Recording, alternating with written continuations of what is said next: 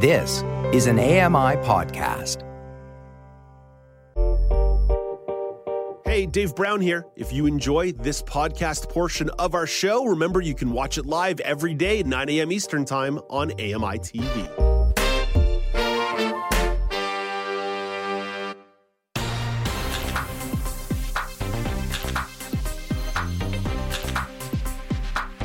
Welcome back to Now with Dave Brown on AMI TV. I'm Alex Smyth. It's Friday, so what does that mean? It's the time to assemble the weekly news panel, as I stumble over my own words on that. So let's welcome in the panelists. Today we have, as usual, Joeita Gupta joining us, and filling in for Michelle McQuigg, it's Mike Ross. Hello, Joeita. Hi, Alex. And hello again, Mike. Good to be here. Okay, so our first topic is all around the federal dental plan. The federal government unveiled details on the National Dental Care Plan this week. The dental benefits plan is aimed at people with an annual household income under $90,000 who don't have access to private insurance. People over 87 will be the first cohort eligible for the plan next year, and Health Minister Mark Holland explains how the rollout will work from there. That's why we're going to be opening application in phases, starting with seniors and then people with disabilities, children under 18, and then ultimately by 2025, all eligible Canadians. And Holland lays out some of the stats behind this policy. A third of Canadians today do not have access to dental insurance through their employer. 1 in 4 have said they were unable to visit an oral health professional because it was too expensive. And the dental care plan is a pillar of the supply and confidence agreement between the Liberals and NDP. And NDP health critic Don Davies believes that this is a policy, and it's a big step as a policy for Canada. In this minority parliament, New Democrats have once again worked constructively to achieve another healthcare breakthrough. By working in cooperative partnership with our Liberal colleagues, New Democrats have helped secure dental care for 9 million Canadians. It's no exaggeration to say that this is the biggest expansion of public health care in Canada in many generations. And with that expansion, this plan is set to cost $13 billion over the next 5 years. Joeita, this was your topic that you picked. So what aspects of this story did you want to brush up on? Well, as you said, it is addressing both a long-standing gap in our healthcare system and a key feature of the confidence and supply agreement between the NDP and Liberals. Both issues are ones that we have talked about in some detail on the panel before. But I think it's worthwhile digging deep into some of the details of the plan to get a sense of how everyone feels about the plan in general, and also to then examine any potential gaps. But I think the million-dollar question is, with a federal election now maybe less than 2 years away, who will be the winners and losers politically? What will this mean for the political fortunes of certainly the progressive Conservatives, but also the Liberals and the NDP? At least the Liberals aren't doing as well as I think they'd like in the polls. Is this going to be what puts the wind back in their sails? So there's so many layers to uncover in this story, but I think it is worthwhile to perhaps start by thinking through some of the details of the plan. I mean, they have thought about a lot, but again, it's also worth thinking about whether they left something off the table. Yeah, exactly. So let's start with the plan itself. So, Mike, what do you think of the plan overall? Well, first of all, as a resident and voter in Ajax, Ontario, I was proud to see my MP, the Health Minister, Mark Holland, making that announcement. But, as you will know, Alex, and certainly Joeita will know, I often wear the hat of the cynic. And Joeita said off the top there that it addresses a certain gap in the healthcare system, and it does. But I also think that the devil is in the details here. And what kind of coverage, what quality of coverage are people going to get? And I just wanted to draw on a personal anecdote of an experience of my own dealing with healthcare provided in a private insurance setting versus if I went public. So I had a very minor foot surgery a few years back, and the doctor, the chiropodist who was doing it, explained to me that, if you have insurance, which I thankfully did, the operation or the surgery, the procedure would be much less painful and would be much more thorough than if I went and had the same procedure done at a hospital through the public system. The public system and the guidelines that they follow for that particular procedure meant that it was a different approach to the surgery. There were certain ways of doing this surgery that would be less invasive and would mean a quicker healing process if I went with the private insurance versus going public system. It's just sort of a scaled down basic rudimentary surgery to take care of your problem. If it's in the public system, it's cheaper to do. So I wonder, when it comes to dental work and what's included in this plan, what are we really getting, or what are people who are going to be qualifying for this type of dental work? What kind of service are they getting? And are they having to endure more pain simply because it's a government provided service and it paid for by the government versus private insurance? Because I know that in that one instance where I dealt with private versus public, the private was much less invasive, much less painful, and was just a quicker healing process. And I was quite thankful that because of my wife having benefits, I was able to partake in that. And I think that's a very good point, Mike, especially when you start to explore oral surgeries, which is in a part of this dental plan and part of the coverage. I think on the kind of the smaller scale of things, like the dental cleanings, the dental works, I don't see that as necessarily having that much of a change in gap, because you're still going to the same dentist, you're still going through the same locations. It's not like you're going to go to a hospital versus a dental office for those types of factors. But when you do get into oral surgeries or work that needs to be done that is going to be a bit more invasive, do those procedures get split in between a private versus a public kind of forum and options available? Because that's the same thing like for when I went for a cataract surgery. But Joeita, for you, what are some of the gaps and concerns, or are there other thoughts you have on the program overall? Well, before we get into the gaps and concerns, I think it is worth noting a few things. The first is that it's not really a universal coverage in the sense of universal Medicare that we have in Canada. So there are no means tests to go see a family doctor, for instance. I mean, you have a handful of private family physicians and things like that, but it's hard to get an exemption from the public health system in Canada. So yes, they exist, but they're few and far between. Here you've got a situation where you have to have dentists agree to register or be recruited into the program. And so not everybody is necessarily going to accept this public form of dental care. But beyond that, I mean, the people who are the first recipients are seniors over the age of 87. And I have to say, for starters, that's not a bad thing. Even if it means that not all seniors are getting it right away, by the time 2025 rolls around, coincidentally in time for the next election, most seniors, indeed most eligible Canadians, will get it. And 9 million people, though not everybody, is not an insubstantial amount. I think it's about 25% of our population that would now have access to healthcare. We can certainly examine some of those gaps.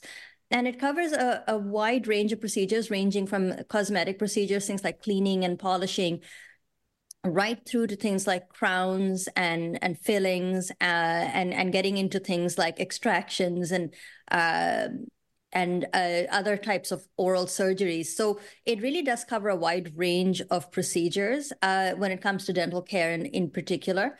But again, there are a number of issues there that are not being adequately addressed in the plan, though at first blush it does appear to be quite comprehensive, having covered a wide range of dental procedures. And certainly, as you pointed out, Alex, when it comes to things like cleaning and polishing and preventative dental work, which I am a big proponent of, if you can get a cleaning every 3 to 6 months, It's a good way to try and catch dental problems before they get out of hand. So the fact that a lot of people will have access to preventative dental care that maybe they wouldn't have been able to afford before is nothing to sneeze at either. So it's not a bad start. But what underpins a lot of my concerns is that it's really not truly universal, in the sense that not everybody across the board gets it.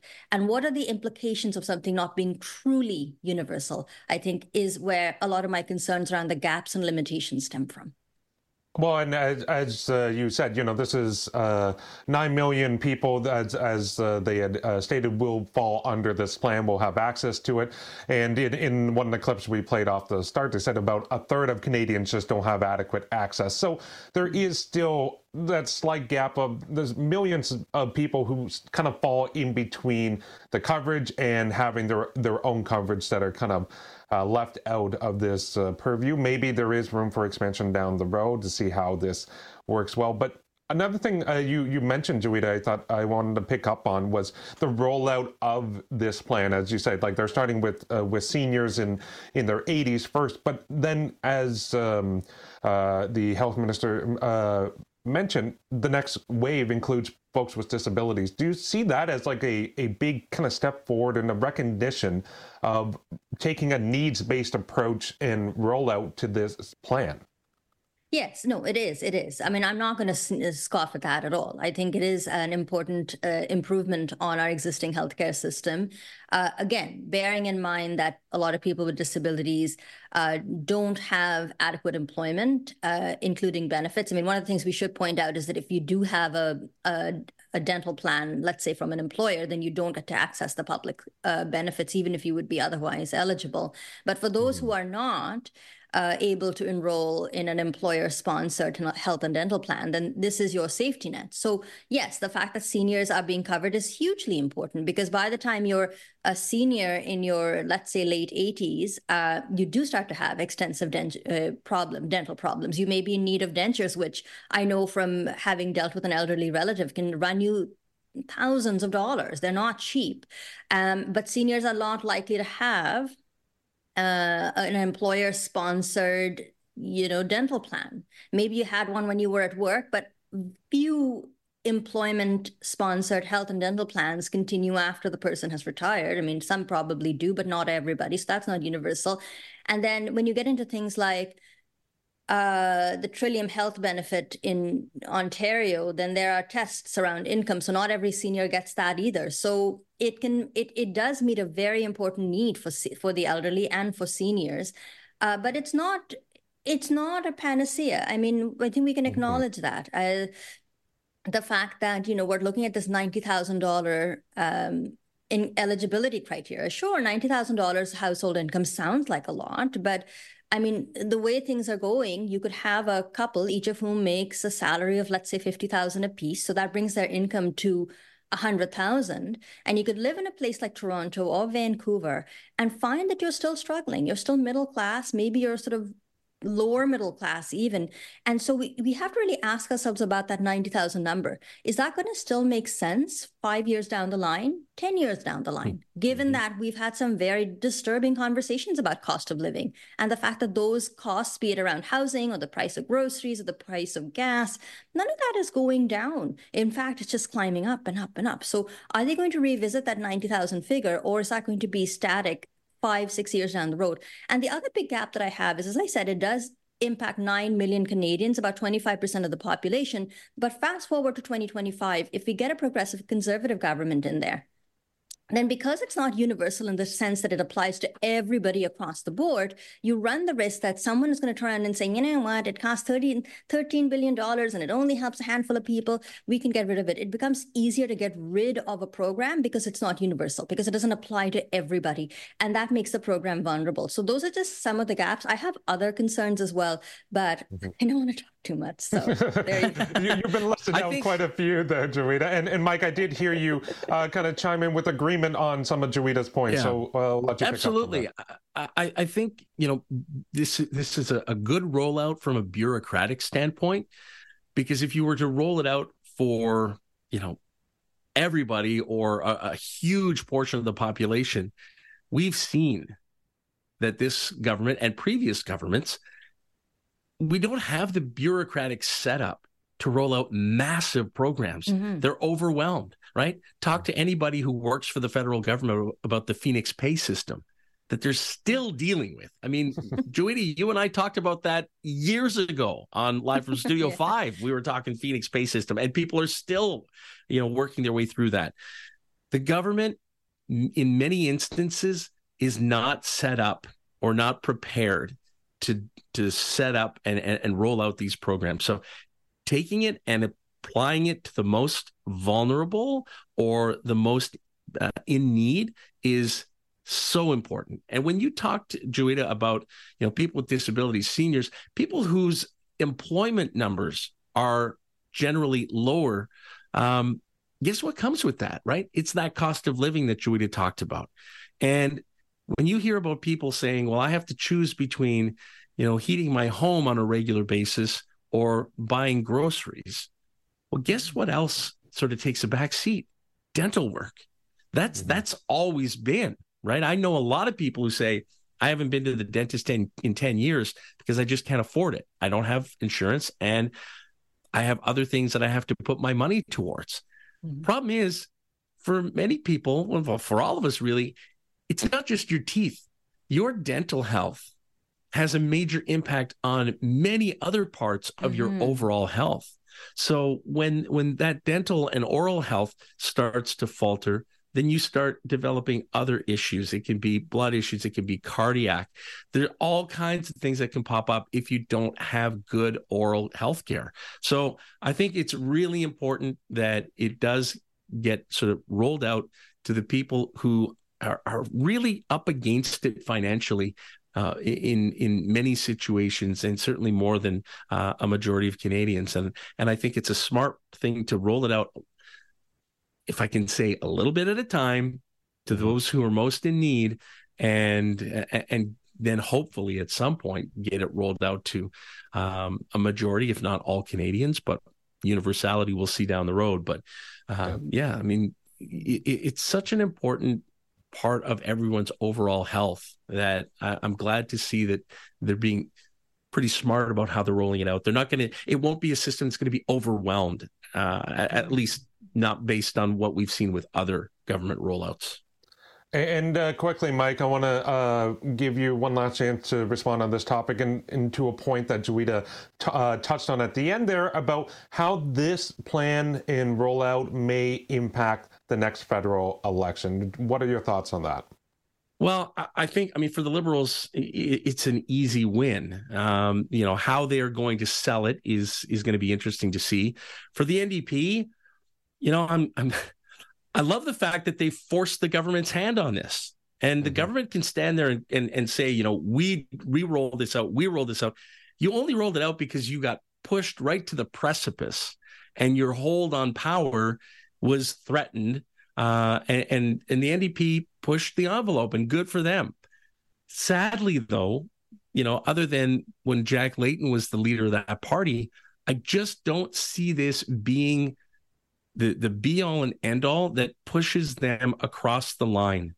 And we can have a whole conversation about the party system in this country and how it affects each and every party and their ability to ever form, the opposition, let alone government. I think it might win a few more votes for the NDP, but the way our system is set up, I just don't see it winning them enough seats to really make a big jump forward. But I think it does speak to how important the NDP has been, especially in this parliament, for pushing that agenda forward, because without them, it doesn't happen. Absolutely. Joeita, last word on this topic goes to you. Well, a few things, if you don't mind. The first is I do think this is an easy win for the Liberals to spin. As to the NDP, I think it does put them in the position of not having to continue to support the confidence and supply agreement because the rollout has not taken place fully. And they don't want to be in a situation where they withdraw support from the Liberal government, pursue a motion for non-confidence and trigger an election before that rollout has fully happened. So I think it does put the NDP in a position where if they want to see this come to fruition by 2025, they have got to stay the course. I'd be very interested to see how the PC party handles this, because even if a potential voter did not go in voting for dental care. And if they get a taste of it, I suspect they'd be very hesitant to see it go. So it'd be very interesting to see how the PC is known for, belt tightening and not wanting to spend oodles of money. That's kind of a gross oversimplification of their thinking, smaller government and not being all that involved. I'd be very interested to see how they actually spin this latest addition to our healthcare system in the lead up to the next election. The one last thing I'll say about this, and I had intended to bring it up during our discussion around the gaps, and I think it's an important thing to note, is that I don't think a lot of Indigenous or remote communities will benefit from this expansion to dental care. Why? Because the services simply don't exist. And I think that's a huge gap in that we've talked about how there's a shortage of doctors and medical professionals in many Indigenous communities and rural communities across Canada, and you can't conjure more dentists. And you can't conjure more orthodontists and things like that. So there is also that bigger question that needs to be asked. Well, if you're going to roll out this program, do you actually have the manpower to back it up? And if you don't, what does that mean for rural Canadians? What does that mean for Indigenous Canadians? Because more money isn't always the answer if you don't have the staff to back it up. And Joeita, this is why you're a pro, because you perfectly teased into the next topic, because coming up after the break, we focus in on the Indigenous communities and specifically around the new bill to create clean water standards within Indigenous communities. You're watching the Now News panel on AMI TV.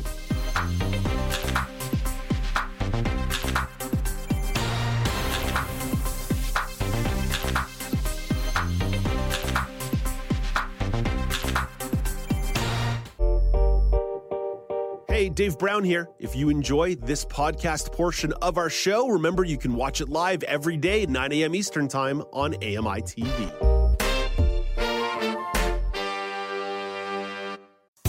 Hi, I'm Ramya Amudan. Join me weekly for AMI Audiobook Review, the podcast that explores new titles, introduces us to famous narrators, and updates what's hot at the Center for Equitable Library Access. Download episodes of AMI Audiobook Review from your favorite podcast provider.